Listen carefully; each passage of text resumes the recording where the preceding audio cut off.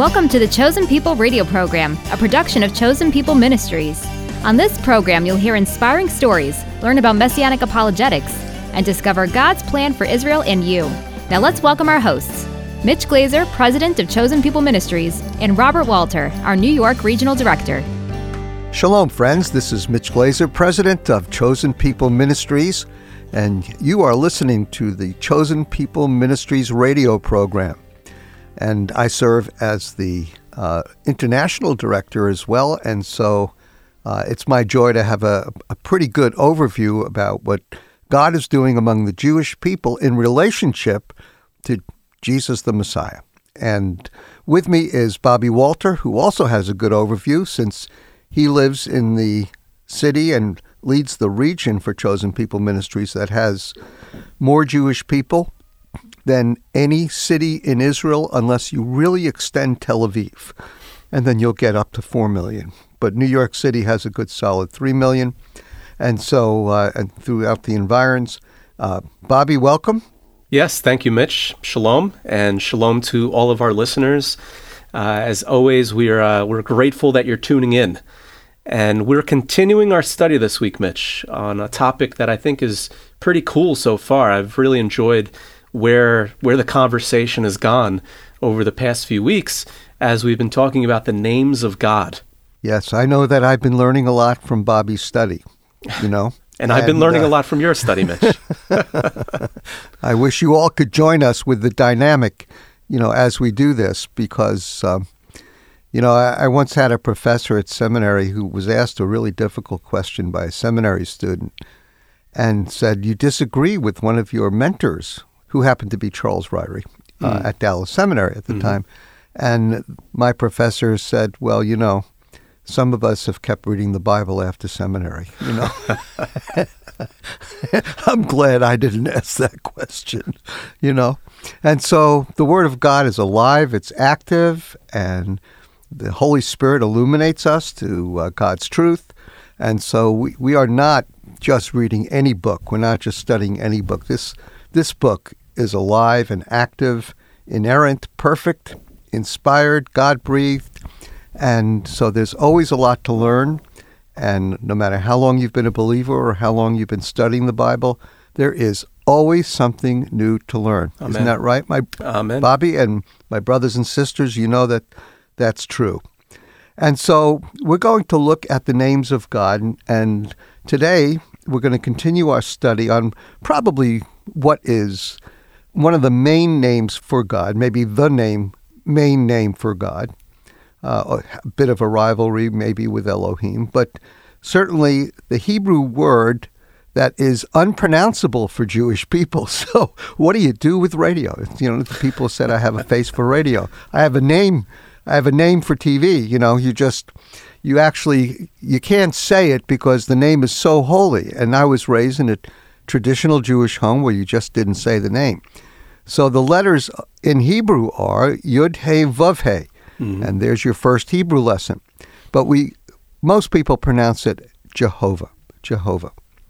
And Jewish people would never say the word because you don't want to take the sacred and make it profane by everyday usage. And so we don't say it.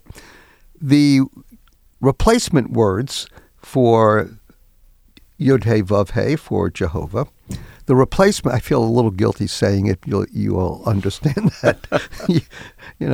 You can take the guy out of the bar mitzvah, but, the bar mitzvah stays in the guy, And so we use a number of different names. One that's used quite a bit is Adonai, Lord. And so that's a very common. So when Jewish people, particularly traditional Jewish people, talk about Adonai, they're talking about Jehovah. They're just not pronouncing the name. And then another name. What's your favorite replacement name, Bobby? Ooh, I kind of like Hashem. Hashem is Hebrew. It means the name. And, Mitch, even when we talk about Adonai and how that's used as a replacement for those 4 letters, the Yod, He, Vav, He, the Jehovah, there are even safeguards in place with when Adonai is used. Because if you're talking to a Jewish person on the street, they're not even going to say Adonai then. They'll say Lord or Hashem or just God. But Adonai is usually reserved for prayer or reading the Torah in the synagogue. So there are even these added measures of reverence. That's really what it comes down to. Except in Israel, Bobby. Except in Israel. Except in Israel, yeah. Because I don't need could mean waiter. Right. So, well, it's a modern.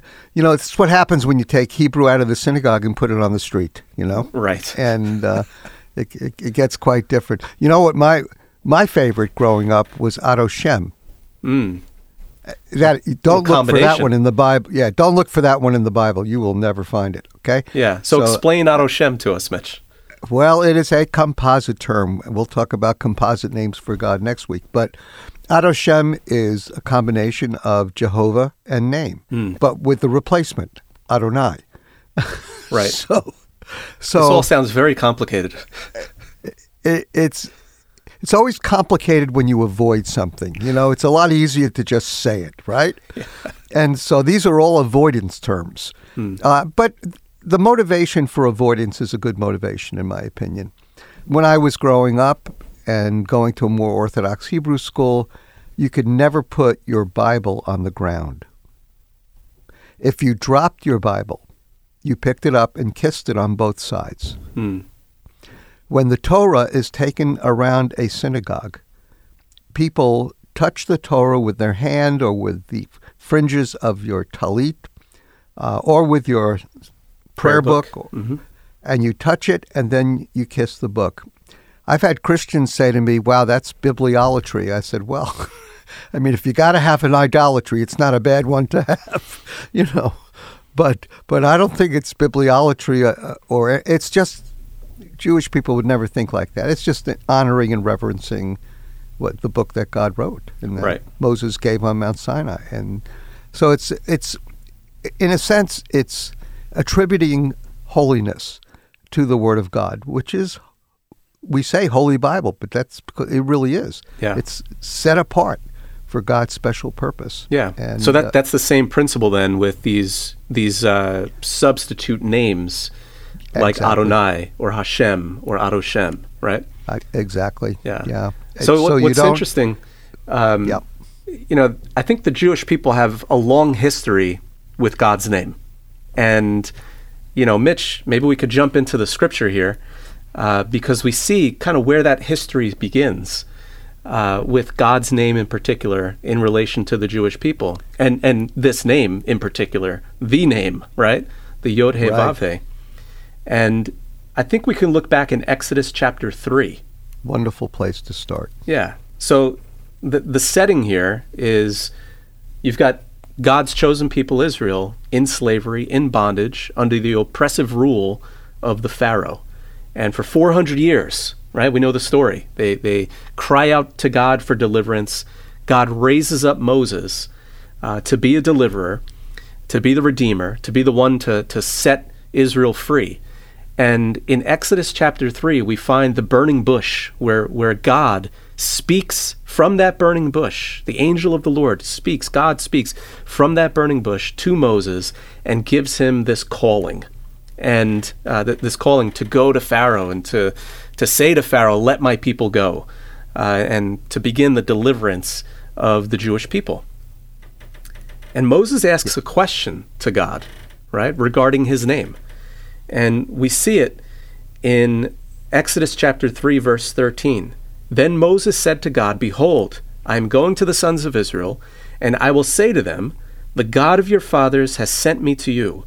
Now they may say to me, what is his name? And then Moses asked, what shall I say to them? I think the context of that also is very important because a lot of scholars will say, and I would agree, that all of the gods of Egypt, that all of the plagues in Egypt referred to the various gods of Egypt. Mm-hmm. So Egypt, in a sense, had a pantheon, had an array of gods. And so when God brought judgment through the 10 plagues to get the Jews out of Egypt, he showed his power over the gods of Egypt. And so the name of God, what is unique about your God? We've got plenty of them. Mm-hmm. So why should we listen to you? What's his name? And who is he? And so I think that was the question that, that Moses was addressing because Moses grew up in an Egyptian home. Right. And he would have understood this array of gods. And now even Moses was probably wondering, which God? Because this is the first time, really, that Moses meets God. Yeah. So then God's response in verse 14, this is what he says. God said to Moses, Ehyeh asher ehyeh, which is Hebrew, and there's honestly like a lot of different avenues that you can take to translate that. Some translations have, I am who I am. Or others will say, I will be who I will be, or I shall be who I shall be. But regardless, God is saying to him, I am who I am. And he said, thus you shall say to the sons of Israel, I am has sent me to you. So what God draws attention to for Moses here, as he's instructing Moses how to explain him to the children of Israel, he draws attention to the essence of God and the fact that he is eternal, right? He has no beginning, no end. He just is. And he will be who he will be. And he is who he is. So he draws attention to his existence, and specifically his eternal existence. And this sort of sets things in motion with helping us understand what that name means, what Jehovah means, what the Yod-Heh-Vav-Heh means. Because throughout the rest of Exodus, throughout this Passover journey, this deliverance journey, we see God revealing even more about his nature and his identity and what's wrapped up into this name that... Right. I mean, Moses couldn't have known much. So when we started out the series, we kind of broke up the attributes of God into two major categories, because that's typically the way theologians will do it. His communicable attributes, those that are part of the image of God implanted in man, and then his incommunicable attributes, those are things man could never be. So man, well, he can be eternal, because God does give us the gift of eternal life, and but there's a different type of eternity that man enjoys than who God is. It's still a dependence upon God, mm-hmm. For our being eternal. And so God is love. That's a moral attribute, which means we're implanted with the image of God. We're capable of love. And so we can be like God. But in this instance, all we learn about God is really one of his non-communicable attributes, that he is eternal. In other words, he has no beginning. He has no end. We always have a beginning. So we have minimal eternality, mm-hmm. So God has no beginning. He has no end. When did God become God? Good question. It's the wrong question, but it's a good question. Mm-hmm. God never became God. He always was God. And so this gets picked up, doesn't it, in Jesus' answer to the Pharisees in John 8:58, where he says, right, I am. Before Abraham was, right, I am. So this gets translated into Greek, but of course it's the same concept. So I am. So God is an eternal God. He establishes his eternality the moment Moses meets him, which makes him a God above all other gods, because the gods of Egypt had weaknesses, and the God of Israel had no weaknesses, still has no weaknesses. You know what I think is the most amazing part of this passage, Bobby? What's that? Really? That God spoke Hebrew.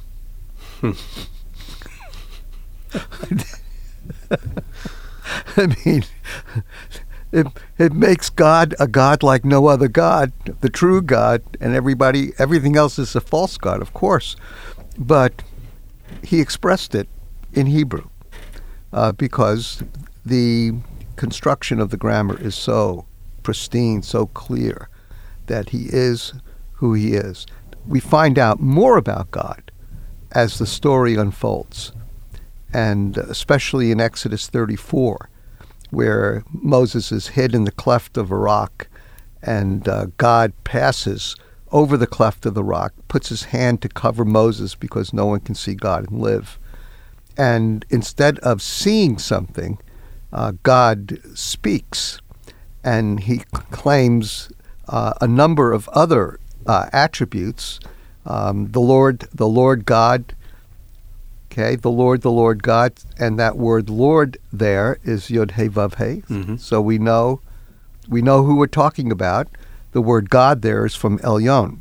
So it's the Lord, it's Jehovah Elyon, or Jehovah El, which is from Elohim. And then God reveals some of his attributes, because all Moses really knew about him was that he was eternal and capable of administering judgment, of course, through the plagues and splitting the Red Sea. So he understood God's power, of course. But here's a whole other side to God. God is, he says, the Lord God compassionate, gracious, slow to anger, abounding in loving kindness and truth, keeps loving kindness for thousands, which is why a lot of people associate the Hebrew word Jehovah with a covenant keeper. Mm. So it's a covenantal name. Who forgives iniquity, speaks of the coming day of atonement, transgression, and sin. All three words in the Bible, major words for sin, are used in that passage. He won't leave the guilty unpunished. And anyway, it's a beautiful passage. We don't have time to explore it any further. But in a sense, God fills in the blanks that were left at the burning bush on the mountain when God met Moses in a most glorious way and actually hid Moses from his presence so that Moses would stay alive. And so God is a self-revealing God. And when we say Yod He Vav He, Jehovah or Adonai or Adoshem, we're talking about a God who has extraordinary character and attributes to who he is. And as we learn the Bible and study Scripture, we are learning about the God that the Bible reveals. There's so much to learn. And imagine what's left to learn when we hit eternity. Right now, we're going to hear from Greg Stone, a Jewish man whose life had been turned upside down at a young age, but then he found Messiah and everything changed. Greg is a wonderful brother. He leads the Messianic Jewish outreach and work at Gateway Church, somewhere in between Fort Worth and Dallas. He's just a wonderful brother, and his life really was transformed by the Messiah. I grew up Jewish. My mom's a Jew, my dad's a Jew. Went to Shabbat services. We never missed the high holidays. I was bar mitzvahed with Rabbi Arthur Hertzberg, Vice President of World Jewish Council. And I remember one time somebody held about a 4 or 5 inch knife to my chest because I was wearing a Star of David. We had a babysitter, and one day the babysitter had us over her house instead of over our house. And I remember coming down her stairs and looking over to the left over the banister at the fireplace, and there was this picture that just caught my eye, and I said, wow, who is that? I heard her answer. It was, that's the Son of God. And I went home that day and I said, Mom, guess what I saw today? I saw a picture of the Son of God. And she said, we don't believe that. My parents divorced when I was 5 years old. I didn't realize how much it devastated me. It just created like a bunch of fissures and brokenness down in my heart. And before long, as I got older, I started to fall into drugs and other kinds of bad behavior. I started to play with marijuana at first. By the time I was near the end of my junior year of high school, I was smoking marijuana every day. And by my freshman year, I started to play with cocaine. I can remember more than once going through paralysis as I went through withdrawal. I mean, my life had just bottomed out. Greg, why don't you join the Air Force? It'll make a man out of you. And there was this pilot who would come out to my post. I'd be guarding his plane, and he would bring me a cold drink, and he would ask me questions about Judaism. I found his questions to be honoring about my background. And one day he said to me, "Would you like to go to church with me?" And I said, yes, sir. But I was only being polite to him. I didn't really want to go. But one Sunday night, he came by my room in the barracks, and he says, "Well, you ready to go?" We got there a few minutes late. We're seated way up in the balcony in the back, and this woman who's old enough to be my mother comes up to me, and she hugs me. What is going on here? It was like my eyes opened somehow, and I could see this woman loved me. Whatever it is these people have, I can see it's real. And I can see they're getting it from that Bible. And I will read that book, and I will change my life to fit it, and I won't explain it away. And I start reading the New Testament, starting with Matthew. When I read this, I thought, this Jesus is Jewish. He's not Christian. What's Christian? He's Jewish. This is a Jewish book about a Jewish man. I just knew that my life had started over. It felt like somebody took a bucket of light and dumped it on my head. I was such a changed person when the Lord came into my life that the executive commander over me in the Air Force actually sent me for a psychological evaluation because I was grinning all the time. But the psychiatrist came back with the evaluation. He said, "You know what, there's nothing wrong with you. We wish everybody were like you."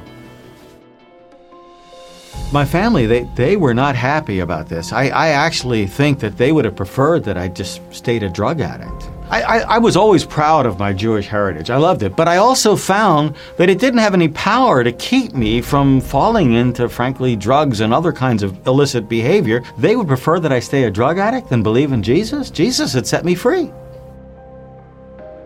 One of the happiest moments of my life was when my mom was 82 years old and she accepted the Lord. 4 years later, as my mom was on her deathbed in the hospital, she turned away, she looked straight in front of her, and I heard my mom say this, "Jesus, would you take good care of my son? He's a good man."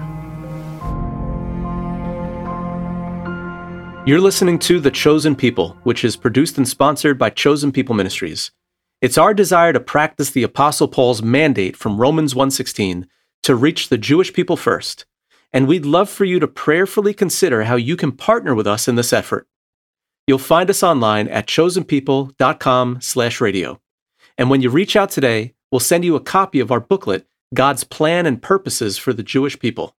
When you reach out to us and order this book, you're going to really love it and enjoy it. It's short, but it really tells the Bible story from a Jewish perspective. God's purpose has always been to save the Jewish people through the Messiah, Yeshua, Jesus. This reminds me of the Word of God in Isaiah 62, verse 1, where we're told that God's heart burns for salvation, to shine like a torch upon Jerusalem and Zion. The purpose of this booklet is to give my fellow Jewish friends and family members, along with believers all around the world, an overview of God's plan for the Jewish people as revealed in the Bible. And we'll send you the booklet, God's Plan and Purposes for the Jewish People, free of charge when you call 888-293-7482, 888, the number 2, and the word Yeshua, Y-E-S-H-U-A. And then don't forget, if you'd like more information about this weekly program, or if you'd like to listen to past episodes, just visit us online at chosenpeople.com/radio. And now let's wrap up today's program with the Aaronic benediction. Yivrech Adonai v'yishmerecha. Ya'er Adonai panav elecha v'yikunecha.